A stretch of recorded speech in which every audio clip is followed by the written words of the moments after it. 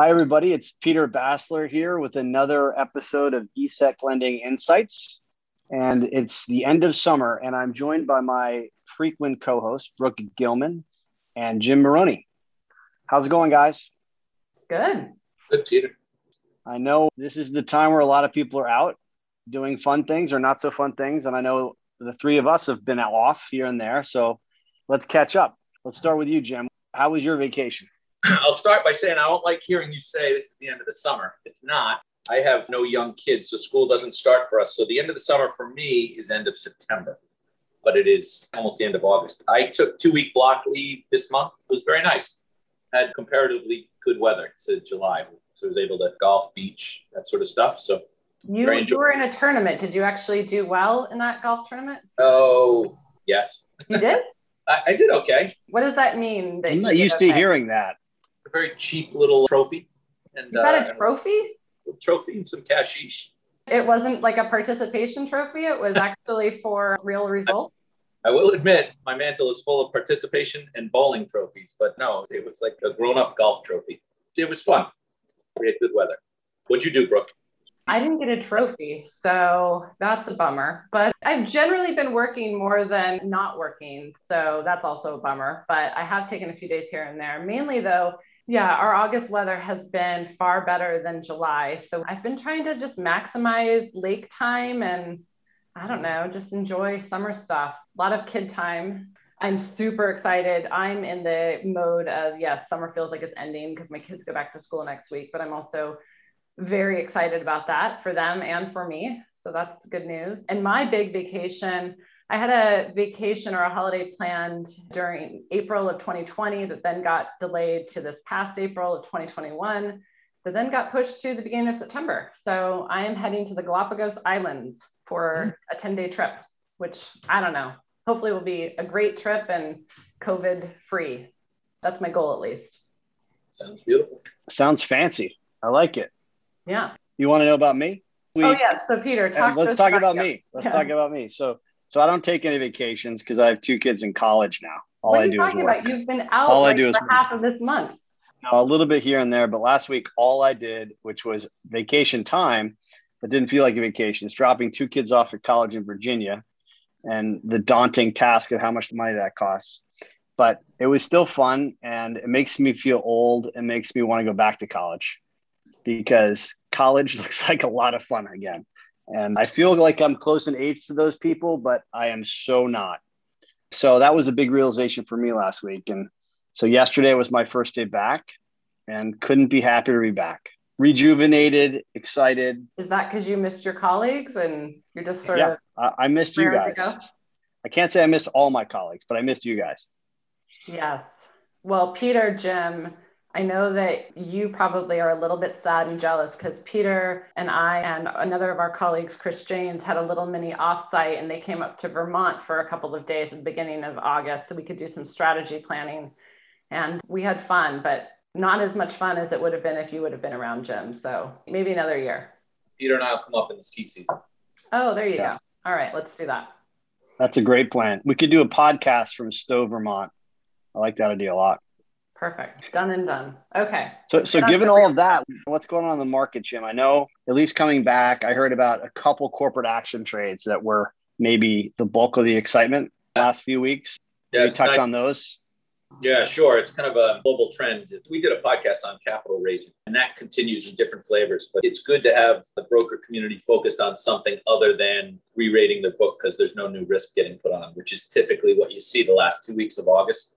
The last 3 weeks of August. But we had a deal, Naspers in South Africa, which was a tender, paid anywhere from $1 to $2.50 per share, depending on how you did the trade and when you did the trade. It was for take no action elections, as is typically the case with the tenders. We just had one that closes, I believe, tomorrow, WH Group in Hong Kong, which is also a tender, paid 35 Hong Kong cents per share. But a lot of investors held very large positions in that WH Group. So that was a profitable one for some of our lenders. In Europe, there's numerous different capital raises, either in corporate bond issuance or rights issuance. And there's trades on the back of that. Many times it doesn't get into the hard to borrow space, 5% or higher. It gets more 1 to 5%, but certainly a scale game and something that has kept our traders in Europe fairly busy.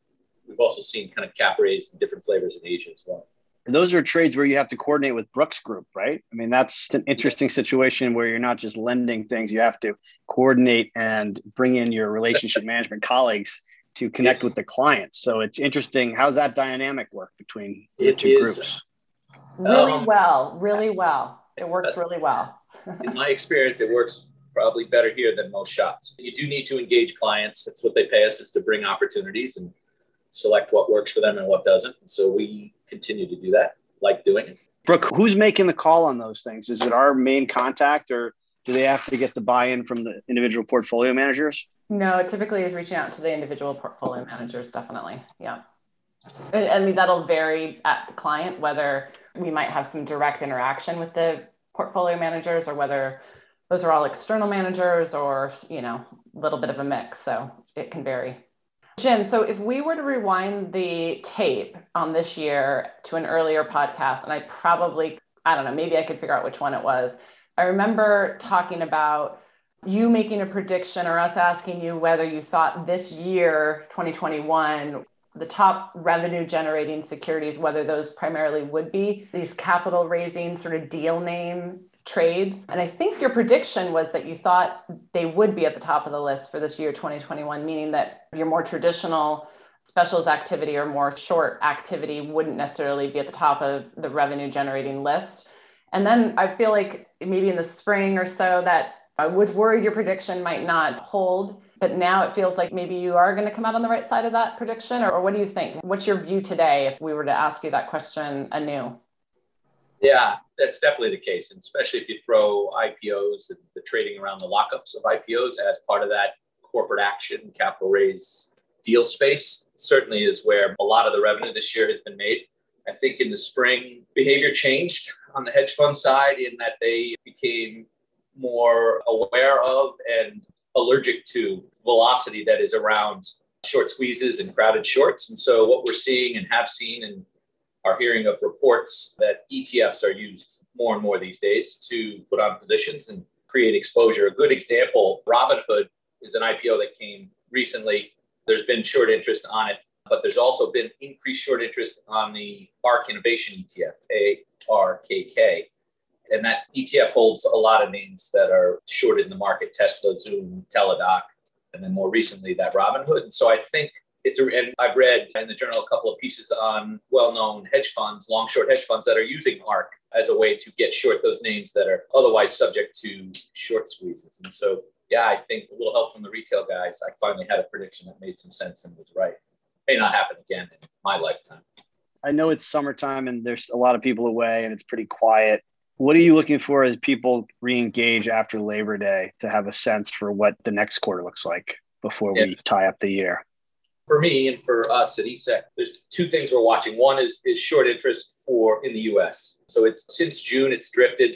In the last 2 or 3 weeks, it's really fallen off in terms of new risk. What's on is on, and we fight that normal fight, which is borrowers will take 5,000 shares of a million position that isn't used and use that to re-rate the position down to GC as best they can. So that's a piece that we're watching is the US market. The other piece is how brokers are looking to optimize their sheet. And so it is coming in the flavor of very structured borrow trades. And so it's a little bit different than the market was 5 or 6 years ago. Then there is no standard cookie cutter answer. It's not plain vanilla lending. It's, do we have clients whose risk profiles and ideas of good trades match up with brokers who have requirements in certain spaces? And so from my perspective, keeping borrowers busy looking at those trades and hopefully getting a bunch of them done keeps them from focusing on re-rating their book and making things cheaper based off of nothing else to do. Does that give us an advantage based on how we're structured with separate programs and give up at trade? Yeah, borrowers know our clients' portfolios a little bit better than they would at an omni structure lender because of the disclosure. And we have, because of the way we're structured, we manage it program by program, client by client. I think we have connectivity that really behooves having conversations around unique structures. And so we, as a small entity, we're 100 people or so, we're able to move fairly quickly on a relative basis in terms of getting these trades over the line, whether it's papering them or whether it's just having conversations about risk profiles, doing risk stress testing. everything that comes with a new idea, we're able to get that done more quickly than many. And so I think we see a lot of those opportunities from the sell side of the street. You have any examples that you could share with people, like a generic example of something that would speak to this trend of a specific borrower has a need given their balance sheet and their capital requirements and their client base that they look to structure with us? Yeah, I think the best way to describe it is regulatory arb. And so whatever that is to somebody, whether it means including some sort of term component that may come inside of an exclusive or setting up their business for contingencies. Something might happen in the future. We'll get relief if we have a structure in place that allows us to transact, but that's a tail risk type scenario. Okay. Is it fair to say that each borrower has a very different circumstance when it's easy to just generally think that they all have the same circumstance? They're all looking at it slightly differently? All slightly different. I think you can bucket a handful of them by either region or type, a bank versus a broker-dealer, Canadian guy versus a US guy versus a UK guy versus Hong Kong. But it's generally unique to each in terms of their perspective and their balance sheet and how they have to manage that inside their bank and their requirements and the costs of each piece of business. And we're just looking for spots where our clients' assets on a loan basis or on the reinvest side can help satisfy that. And it's a win-win. Sometimes it's a lot of work for no outcome, but when you do finally hit, it seems to be worth it for every party involved. Great, thanks. Jim, when you bucket them, like if you think about it in terms of somewhat like-minded counterparts, in terms of their entity type or their domicile or whatever it might be, that might have similar regulatory factors that they're trying to address, are you seeing any consistency in what they want to do in terms of solutions, or are they all coming up with sort of their own version of creative problem solving and trade structures that then cause folks like ourselves and ultimately our clients to need to consider lots of different variations on these types of more structured trades? Yeah, it's all different forms of a mousetrap.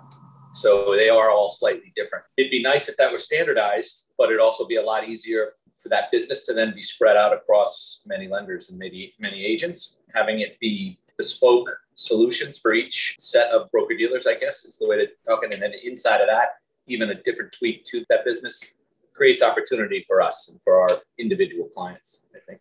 And what about, I know that balance sheet considerations always matter, but are you seeing more of this in terms of US equity, general collateral lending, trying to address with these types of different structures, or are you seeing it much broader than that in terms of demand for different asset types?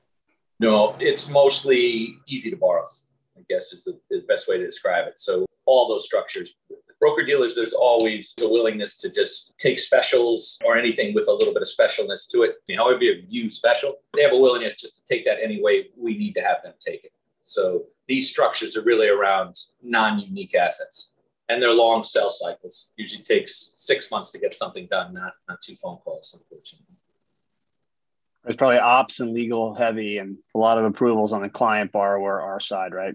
Yeah, those are the two big groups, other than our two groups, other than client service and trading. I think it's ops and legal.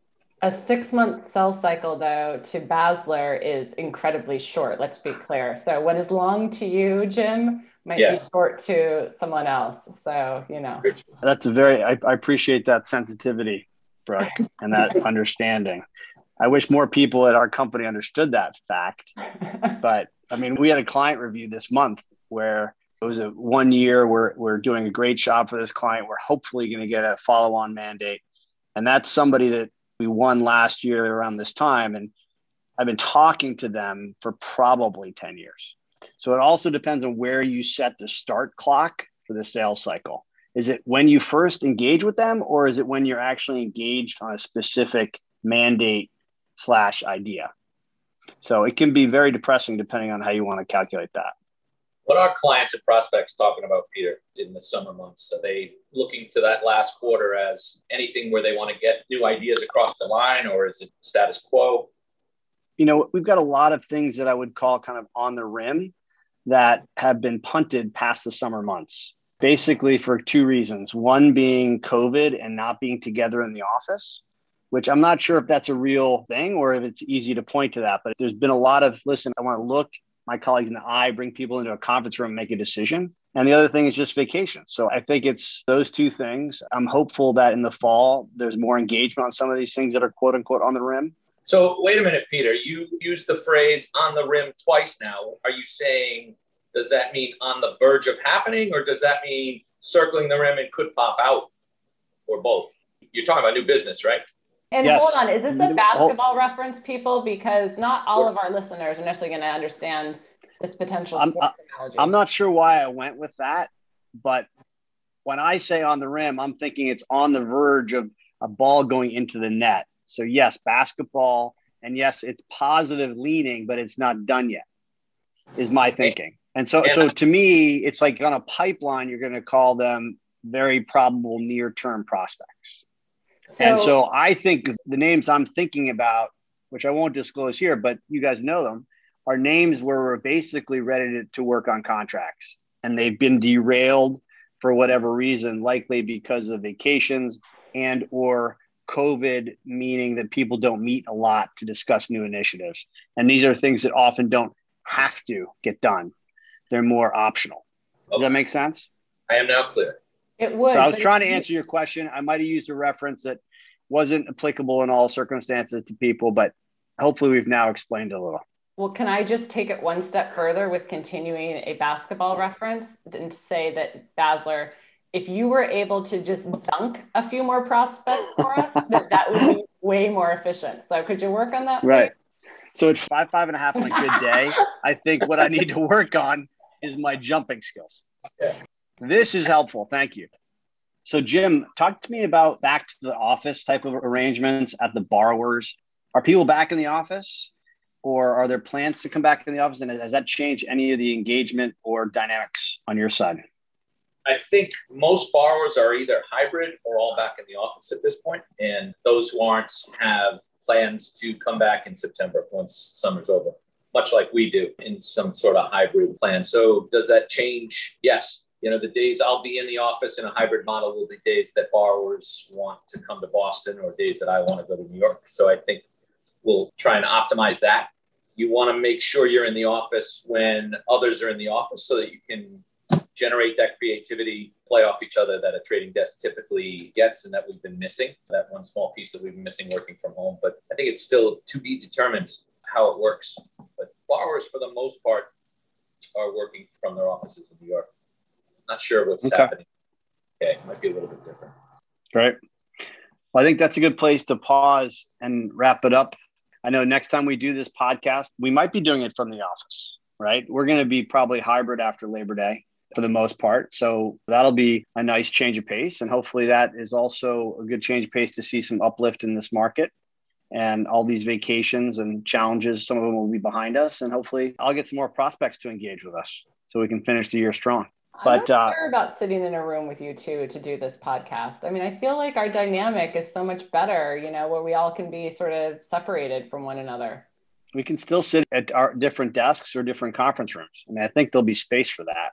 And I think installing cameras at each desk so you can stay at your desk, Brooke, and I'll stay at mine. We're all happy. And my camera will see your camera from behind our backs. Yeah. Sounds great. All right. Well, thanks again for tuning in to eSecLending Insights. Hopefully we made you laugh and we gave you something to think about. And we wish you a great last bit of summer as we wrap up August. Take care, everybody. Thanks. Thanks.